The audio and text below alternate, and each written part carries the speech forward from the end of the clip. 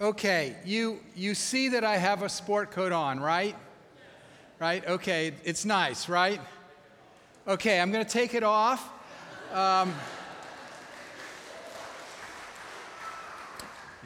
So that you'll feel more comfortable for my having taken it off. And you won't worry about me being too hot. Today is Trinity Sunday. You can tell it's Trinity Sunday by all these triangles and threes up here. Trinity Sunday is the Sunday that comes after Pentecost every year. Trinity Sunday gets almost no recognition because it frequently falls on Memorial Day weekend, sometimes on Mother's Day, sometimes after school gets out. There are no sales. I don't want that on, please. There are no sales. Okay. There are no sales. There are no coupons for Trinity Sunday. So you have to guess what Trinity Sunday is about. I'm going to tell you. But before we get into Trinity Sunday, I want to talk about the system of relationship they had in the first century. It was called the patronage system. The patronage system was where the little people honored the big people who would provide for them and protect them and look out for them. The patronage system is what The Godfather is all about. If you honor the Godfather will do certain things for you. If you don't honor the Godfather, you will be punished. The patronage system is kind of existent today. It's where we want access to people who have power. And you know, it's not so much what you know that matters or what you have that matters. It's who you know that matters. It happens several times every year. I will get called by a colleague who will say, "Could you arrange a meeting with me with Chris Bradley or Kim Jacobs so that we could get them to speak at our church or at our community gathering?" Kim and Chris are seen as so distant and far removed. They need a patron like me to get access. So it's who you know. Can you arrange a meeting with the mayor for me? Can you arrange a meeting with a city council person? Can you arrange a meeting with the president? We like that access. We want a patron who will look out for us. Thursday, I was visiting people at First Community Village in Upper Arlington, and on the way home, I was driving home. It was about 3:45, and my car broke down in Upper Arlington, and it broke down in front of a no parking sign that you could not park there after 4. And it was about 3:45. And I thought, oh Lord, I've heard rumors about Upper Arlington. What will happen to me? What will happen to me? This is a strange side street. What will happen? And I thought, well, what I know isn't going to help me. Do I know anybody in Upper Arlington that could help me and protect me from being towed? Because the tow truck would be coming after 4. And then it dawned on me. The police chief of Upper Arlington is a member at King Avenue. I'm safe. I know Tracy Hahn. I prayed at her installation. I have connections. I have a patron in Upper. Patronage is very important. In the first century, the patron was the emperor. If you wanted a job, if you wanted a position, if you wanted land, if you wanted a title, you connected to the emperor who could give that and provide for you. In the religious world, it was the temple. It was the priest system. The priest would give you access to God. That was your patron.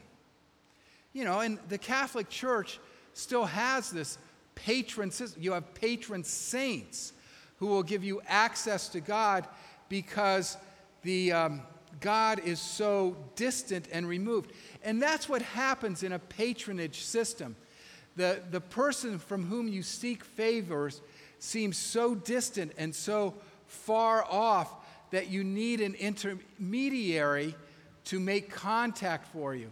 And in a patronage system, it is about, well, if you don't honor the patron will punish you. You're either rewarded or punished, but they seem very distant. And that's what happens with God in a patronage system. God seems very distant and very far removed, and God will punish us or reward us. Language that's indicative of a patronage system is, why did God do this to me? Why did the powerful God do this to little me? I am being punished in some way. That's patronage thinking. Jesus entered the world in a system that was patronage. Who you knew. And Jesus pretty much overturned that whole system. He said, the emperor isn't your patron.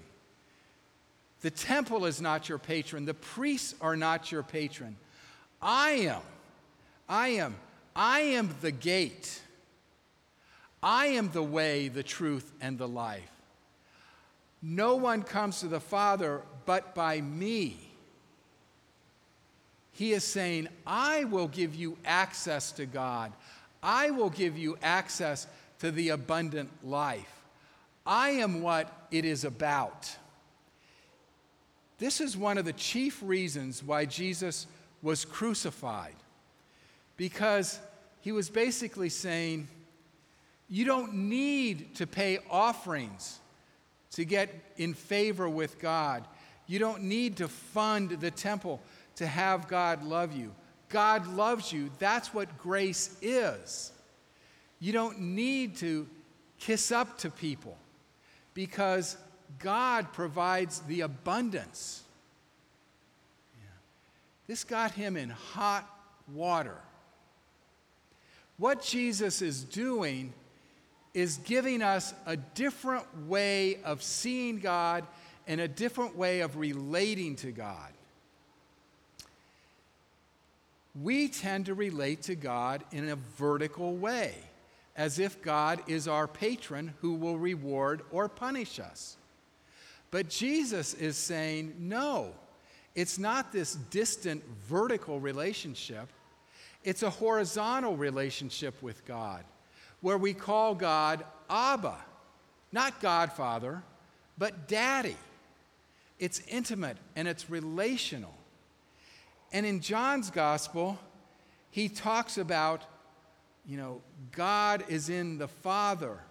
God is God and the Son and the Spirit, and what the Spirit does, the Son sees, and the Father approves of, and you get this interchange of the God is in me, and I am in the Spirit, and the Spirit is in God, and so on.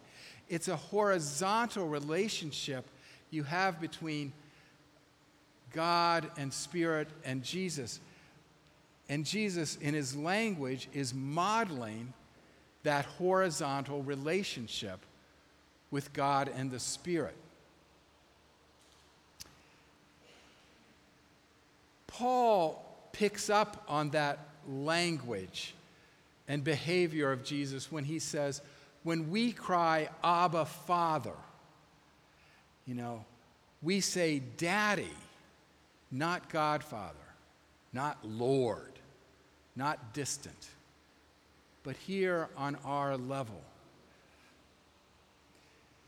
Now, Jesus and Paul never use the word Trinity. They never say Trinitarian language. But that's what they're talking about. Trinitarian language is horizontal language. Patronage language is vertical. And it really changes how we see God and how we relate to God. Trinity is three.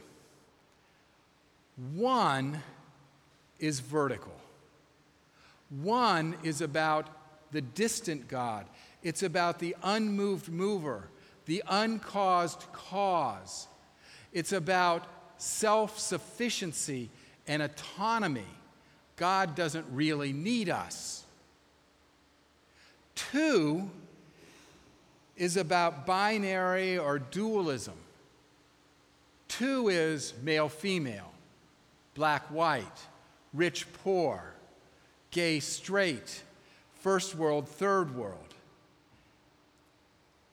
It's oppositional if we think in terms of two. But three is a community. Three is about relationships. Three is about mutuality. It's a very different way of seeing the world. It's a way of seeing the world in community. You know, when Susan and I were married for 5 years before we had our first child. And looking back on it, I'd say that our marriage didn't really change us much.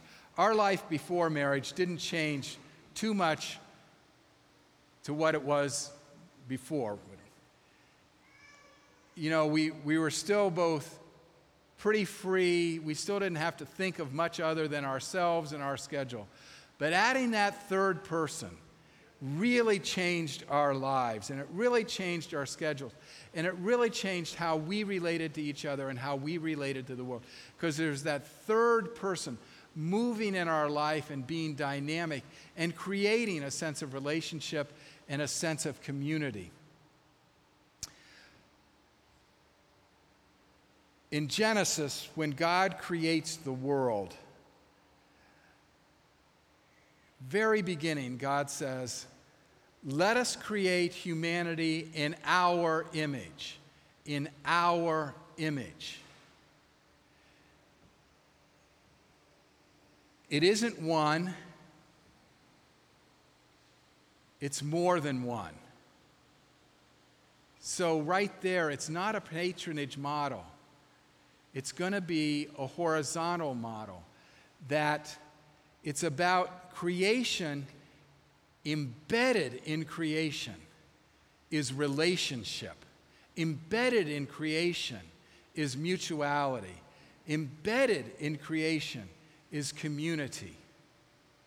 That's how the world operates. You know, there's a relationship between the atoms and the molecules and the planets and bodies in the world. There's a relationship between people. There's this flow when there's three or more, you know, in this mutuality. And what God has in mind is it doesn't just remain three, this flow of love and forgiveness and relationship.